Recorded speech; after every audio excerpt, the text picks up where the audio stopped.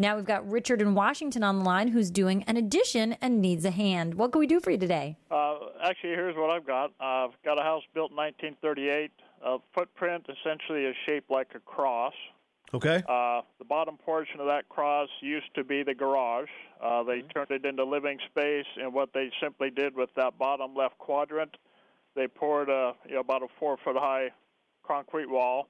What I'm wanting to do is try to gain as much ceiling height as possible. It's currently framed with 2x10 for the ceiling joist, and I just didn't know if some of the new engineered lumber would allow me to perhaps get away with something a little shallower while still retaining the strength.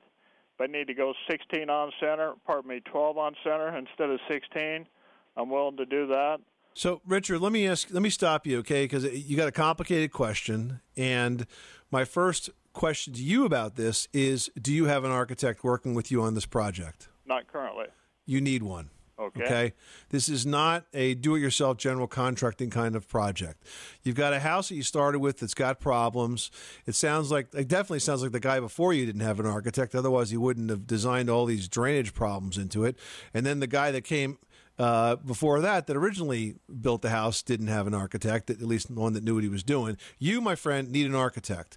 An architect can look at this situation, address these questions in terms of the design, the elevation, and spec out the lumber that you're going to need to get you where you want to go. Yes, will TJIs or laminated beams help you get more span with less depth? Yes, they will.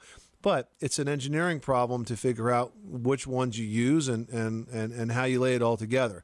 So I would tell you, stop right now. Stop wasting time trying to figure this out on your own and focus on finding an architect to help you. You will be spending some money on this design. It will be well worth it. You will avoid a whole host of problems with the design later on. And secondly, you're also going to have a set of specs that you can use to go to different contractors and get some prices. So that's definitely your next step. Okay. I guess that covers it. Richard, good luck with that project. Thanks so much for calling us at 888-MONEY-PIT.